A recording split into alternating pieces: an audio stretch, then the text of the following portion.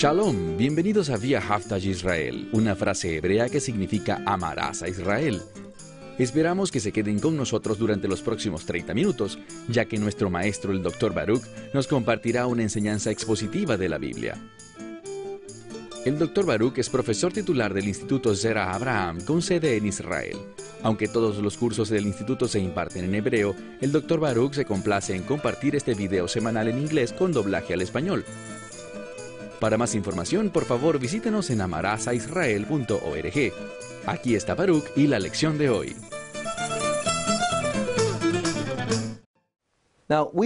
Hemos hablado de las fiestas de Israel.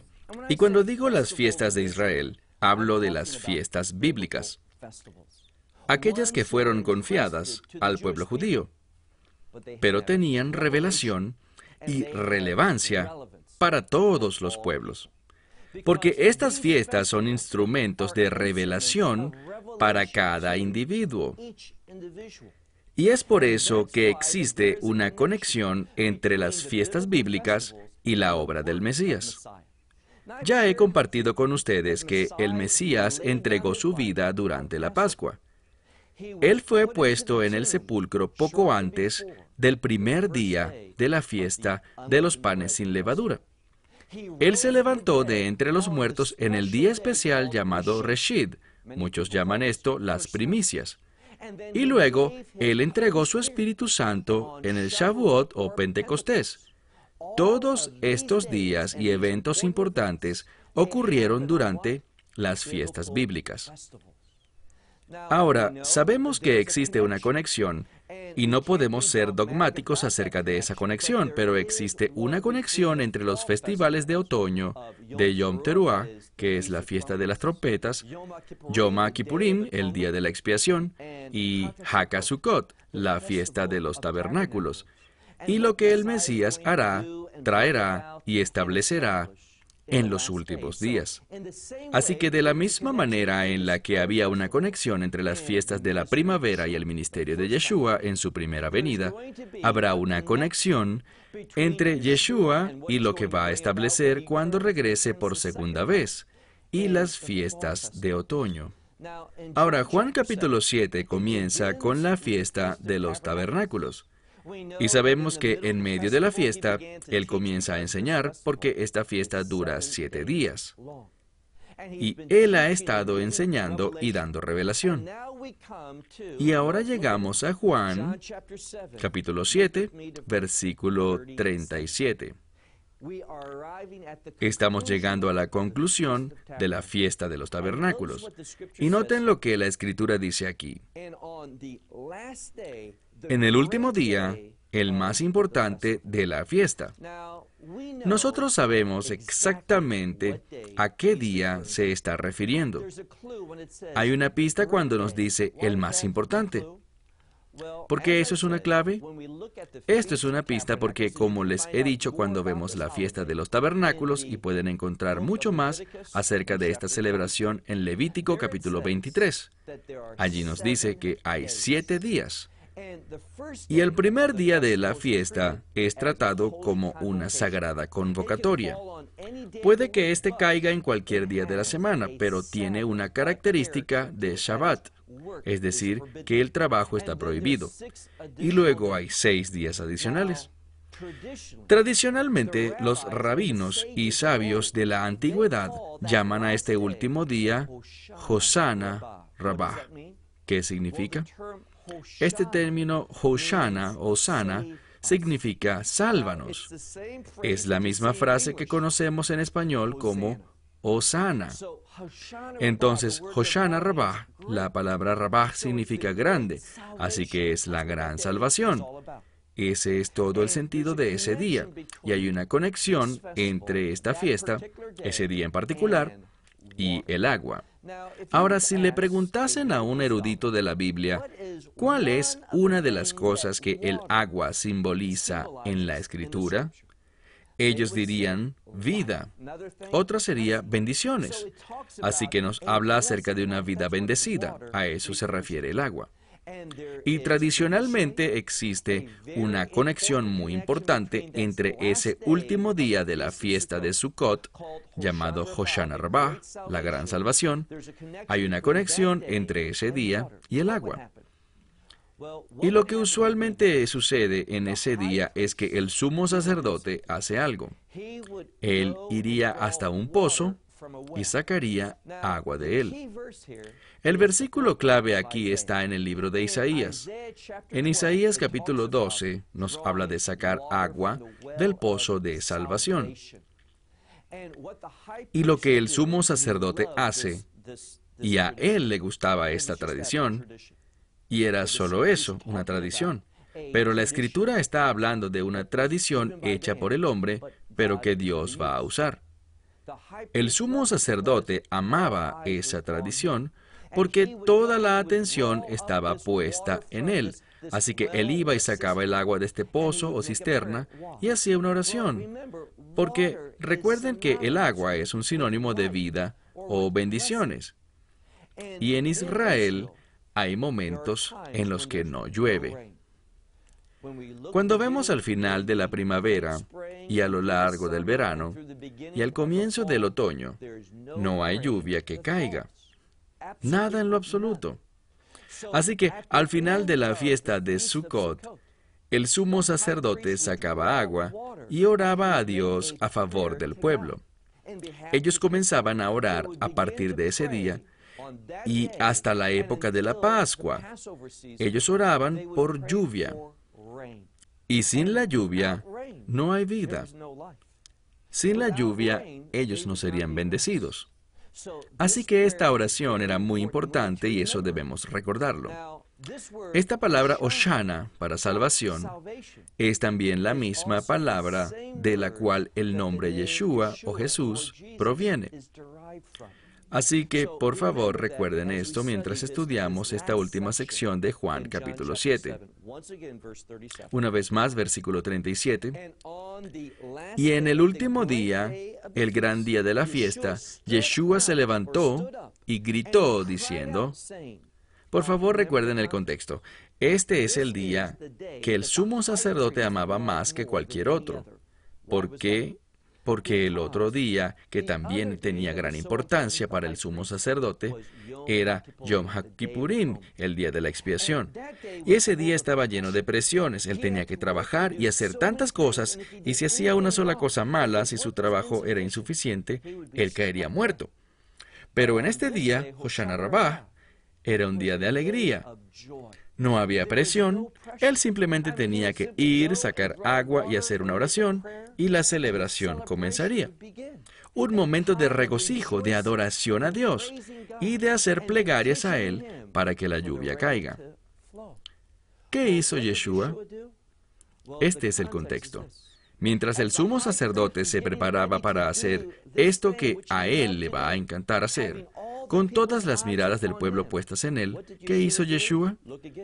Veamos acá, fue en el último día de la fiesta, el más grande, Hoshana Rabbah, que Yeshua se levantó y gritó diciendo, y esto fue en medio de la multitud, si alguien tiene sed, que venga a mí y beba.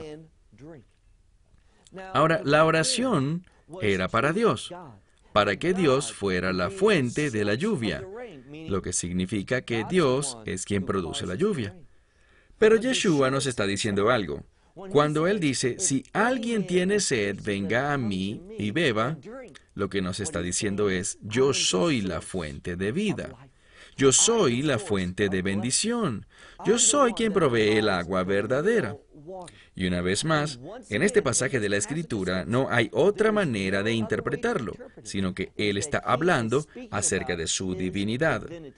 De hecho, cuando vemos comenzando en medio de la fiesta, cuando Yeshua comienza a enseñar una y otra vez las cosas que Él dijo y cómo las dijo, era revelación de su identidad.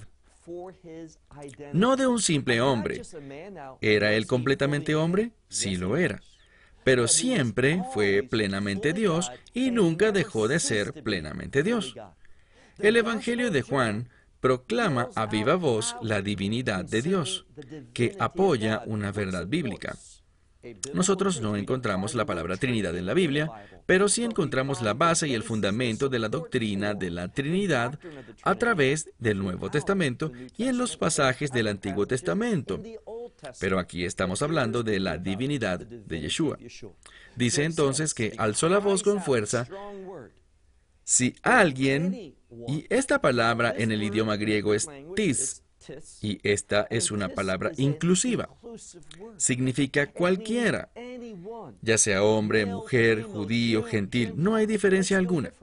Podría ser alguien que haya tomado con seriedad a Dios desde su juventud, o alguien que haya vivido alejado de Dios toda su vida, alguien que vivía en pecado, pero aún así estaba la invitación incluso para que esa persona responda. Continúa diciendo, si alguien tiene sed, si alguien desea estas cosas que simboliza el agua, vida, vida verdadera y las bendiciones de Dios. Si alguien quiere vida, si alguien quiere la bendición de Dios, ¿qué debe hacer? Dice aquí, que venga a mí y beba. Continuamos con el 38. Este verso 38 es muy importante porque nos revela un principio bíblico. Yo quiero ser bendecido por Dios, quiero tener vida, vida eterna. Yo quiero agua porque el agua también simboliza satisfacción. Porque sabemos que cuando estamos sedientos, no hay nada mejor que un vaso de agua fría y eso nos satisface.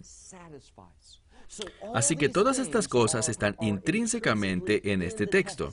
Dice, si alguno quiere esto, que venga a mí, yo le daré de beber. Y dice en el 38, ¿y cómo encontramos eso? Sabemos que Yeshua no está ahí. No podemos ir a Jerusalén hoy en día y esperar encontrarlo ahí para darnos a beber esta agua milagrosa. Así no funciona y eso no es lo que él intenta decir. Vemos en el verso 38, porque aquel que cree en mí, tal como ha dicho la Escritura, y aquí vemos de nuevo cómo él vuelve a la palabra de Dios. Si quieres entender la revelación del Nuevo Testamento, dependes de algo, dependes de la verdad profética. Así que con frecuencia vemos que cuando habla del reino, él toma las cosas de los profetas. Leamos de nuevo.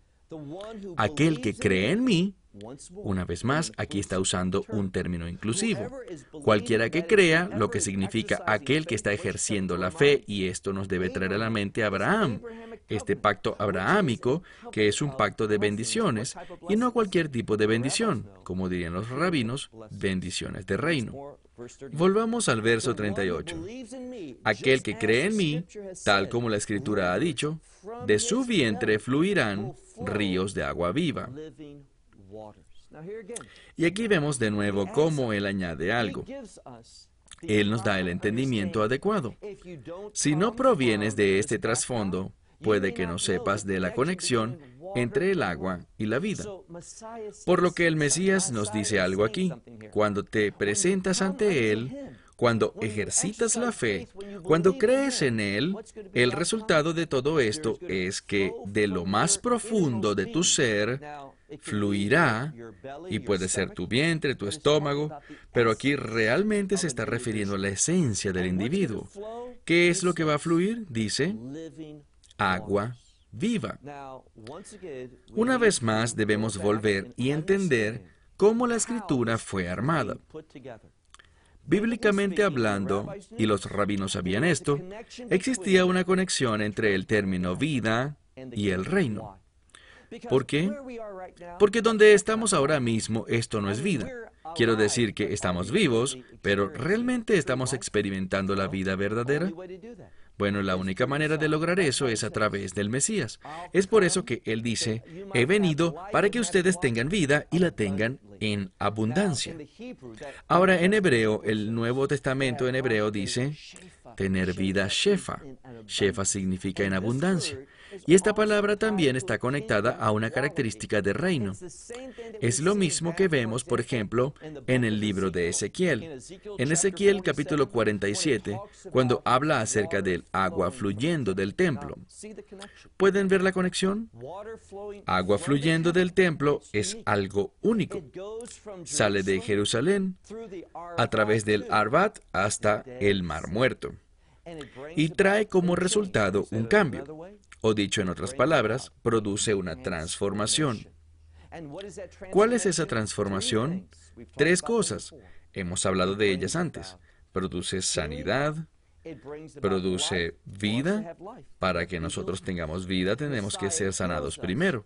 El Mesías nos sana espiritualmente para que tengamos vida, pero no cualquier vida. ¿Cuál es esa tercera cosa que menciona Ezequiel?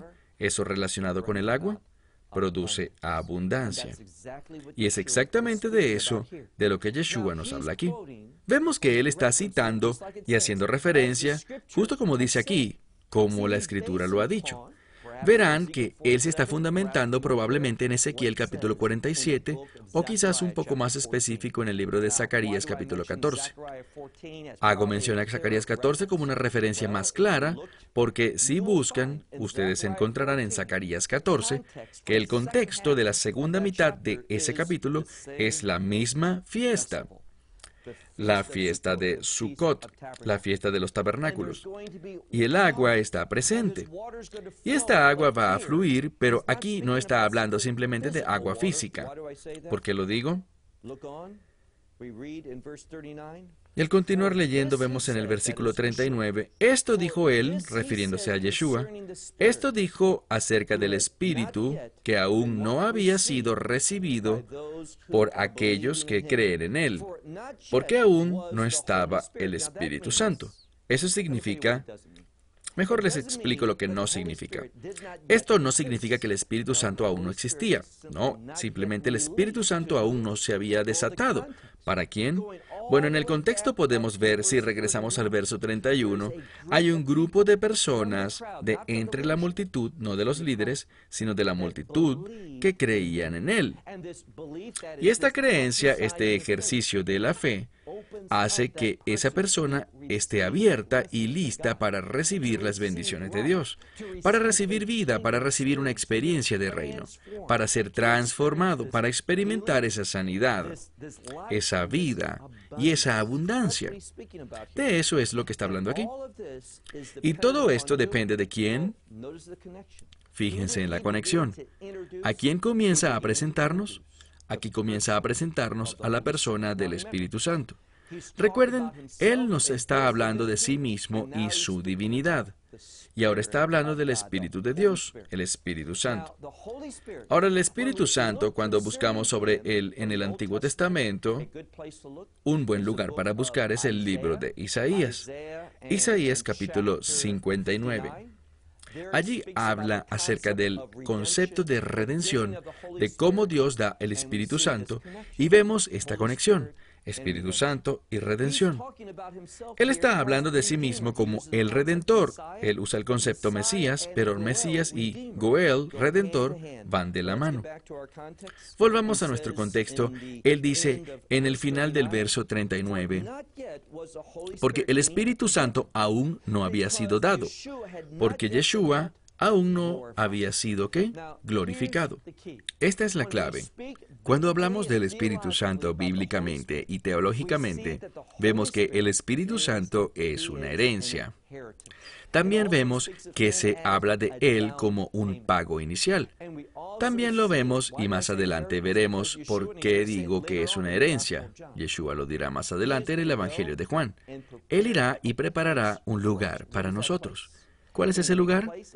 Es un lugar temporal, aunque vamos a estar con Él por la eternidad. Él va a preparar un lugar en el reino de los cielos. No vamos a pasar la eternidad en el reino de los cielos. La eternidad, en última instancia, será en nuestra etapa final del reino, en la Nueva Jerusalén. Y cuando el Mesías regrese para establecer ese reino en la tierra, los santos vendrán con Él. Pero cuando dice, voy a preparar un lugar para ustedes, dice, pero no los dejaré como huérfanos. Él nos va a dejar una herencia, su espíritu.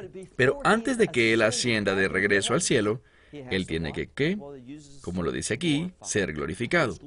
Esta glorificación es la muerte, sepultura y la resurrección de Yeshua. Así que el Espíritu Santo no va a ser dado hasta que esto ocurra en su vida. su muerte, sepultura y resurrección, y por último su ascensión de vuelta a la mano derecha del Padre. Continuemos ahora con el verso 40. Por esto muchos entre la multitud que estaban escuchando sus palabras, ellos dijeron, este es verdaderamente el profeta.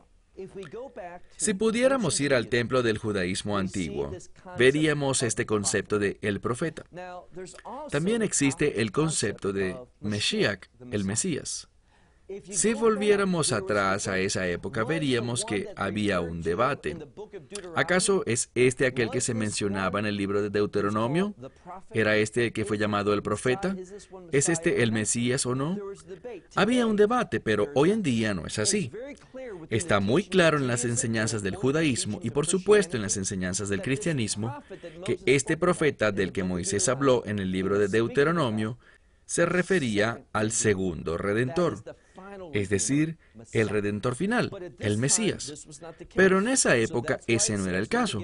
Es por eso que dice, vean de nuevo en el verso 40, por eso muchos de entre la multitud que estaban escuchando sus palabras dijeron, ¿es este verdaderamente el profeta?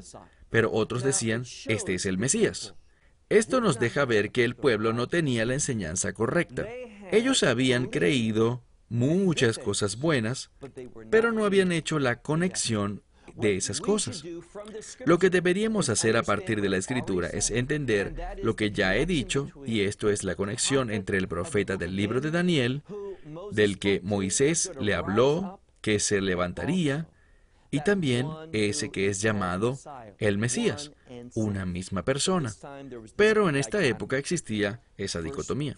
Ahora verso 43. Debido a esto existía una división, o literalmente en griego la palabra esquisma, un debate o un conflicto entre la multitud acerca de él. Habían algunos que querían poner manos sobre él, es decir, aprenderlo, pero ninguno puso manos sobre él. Versículo 45. Por esto, recuerden de quien hablábamos hace un tiempo en nuestra lección anterior, estos oficiales, estos militares, estos sirvientes del sumo sacerdote que estaban bajo la autoridad del Sanedrín. Recuerden, los judaístas, estos líderes, los fariseos y el sumo sacerdote, ellos los enviaron a ellos para atraparlo y llevarlo ante el Sanedrín. Se le dio las órdenes para hacer esto. ¿Pero qué ocurrió? Veamos el verso 45 una vez más. Por esto, estos sirvientes, ellos vinieron ante el sumo sacerdote y los fariseos y les dijeron a ellos acerca de él. Es decir, que estos líderes les estaban diciendo a estos oficiales, ¿por qué no lo trajeron? Y los oficiales les respondieron, nadie ha hablado de esta forma. Literalmente, ninguno como este hombre ha hablado así. Verso 47. Por tanto, los fariseos respondieron, ¿han sido ustedes engañados? ¿No saben que? Vean de nuevo el verso 48. ¿Acaso no saben que ninguno de los líderes ha creído en él? Pero ese no es el caso. Eso es lo que ellos dicen, pero debemos entender que existe alguien que sí creyó. ¿Quién fue ese? Lo conocimos al principio y su nombre es Nicodemo o Nacdimón. Y él va a aparecer de nuevo. ¿Entendían cómo funciona la Escritura? Los líderes estaban diciendo algo y lo que el Evangelio nos revela es que ellos se equivocan. Se equivocan y se equivocan. Ellos no perciben, ellos no tienen entendimiento, no son capaces de entender la revelación de la verdad de Dios. Así que una vez más dicen, ¿acaso no saben que ninguno de los líderes ha creído en él? ¿Tampoco de los fariseos? Pero solo la gente que no conoce la ley. Y en realidad fueron los líderes quienes se habían alejado de la ley. Pero fíjense en lo que dicen aquí. Pero solo la gente que no conoce la ley. ¿Y qué nos dice de esta multitud? Ellos están bajo maldición. Ahora, esto es algo muy suspicaz en la palabra de Dios, porque los líderes a quienes están hablando, este grupo del Sanedrín, el sumo sacerdote, los fariseos, ellos están diciendo que el pueblo no conoce la ley. ¿De quién es la culpa? De los líderes. Es decir, si el estudiante no aprende, ¿quién es el responsable? El maestro. Y dicen que el pueblo está maldito, pero ¿qué deberían hacer los líderes? Se supone que tienen que guiar, enseñar y discipular para que el pueblo se ubique donde pueda ser bendecido, así que realmente están hablando condenación sobre ellos mismos. Versículo 50. Nicodemo, noten cómo aparece simplemente.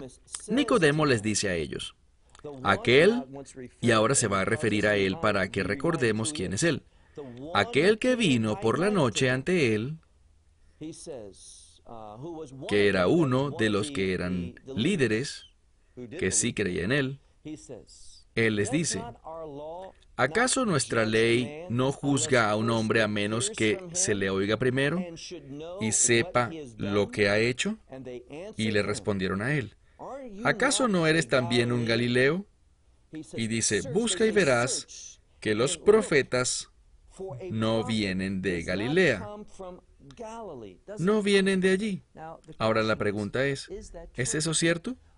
Bueno, este texto está allí para demostrar la deficiencia del entendimiento de los líderes de la palabra de Dios. Si le preguntas a cualquier rabino ortodoxo hoy en día, ¿dónde se verá la luz del Mesías? Es decir, ¿dónde será revelado? ¿Cuál será la expectativa? En Galilea. ¿Por qué? Así lo dice la Escritura. Si ven, por ejemplo, en Isaías el último verso del capítulo 8 y al principio del capítulo 9 de esta profecía de Isaías, lo deja muy en claro, que el Mesías será revelado. Él es la luz que brilla en la oscuridad y que Él será revelado en Galilea. Ha habido una expectativa de que el Mesías se manifestará desde Galilea, y allí es donde Yeshua ha hecho la mayoría de sus grandes obras. Ahí es donde el pueblo comenzó a escuchar de él. Y que ellos digan lo que dijeron nos muestra una incompetencia en su entendimiento de la palabra de Dios, o simplemente una renuencia a mantener la verdad, es decir, hablarla y ser transformados por la verdad, y dejar que su teología sea formada por la verdad de Dios. Lo que ellos estaban haciendo era simplemente rechazar al Mesías. Y cuando vemos en las Escrituras, lo que encontramos es esto. Más y más, Yeshua nos da la revelación. Más y más, hay bases bíblicas para su identidad. Pero el problema es que el pueblo, no el pueblo, sino los líderes, lo rechazaron. Mi esperanza y oración es que no rechacemos la revelación de la Escritura, sino que seamos suficientemente sabios y humildes para someternos a ella. Hasta la semana que viene. Dios les bendiga. Esperamos que te hayas beneficiado del mensaje de hoy y lo compartas con otros. Por favor, haz planes para unirte a nosotros cada semana en este momento y en este canal para otra transmisión de amarazaisrael.org. Nuevamente, para obtener más información sobre nosotros, visita nuestra web amarazaisrael.org, donde encontrarás muchas otras conferencias de Baruch en formato de video.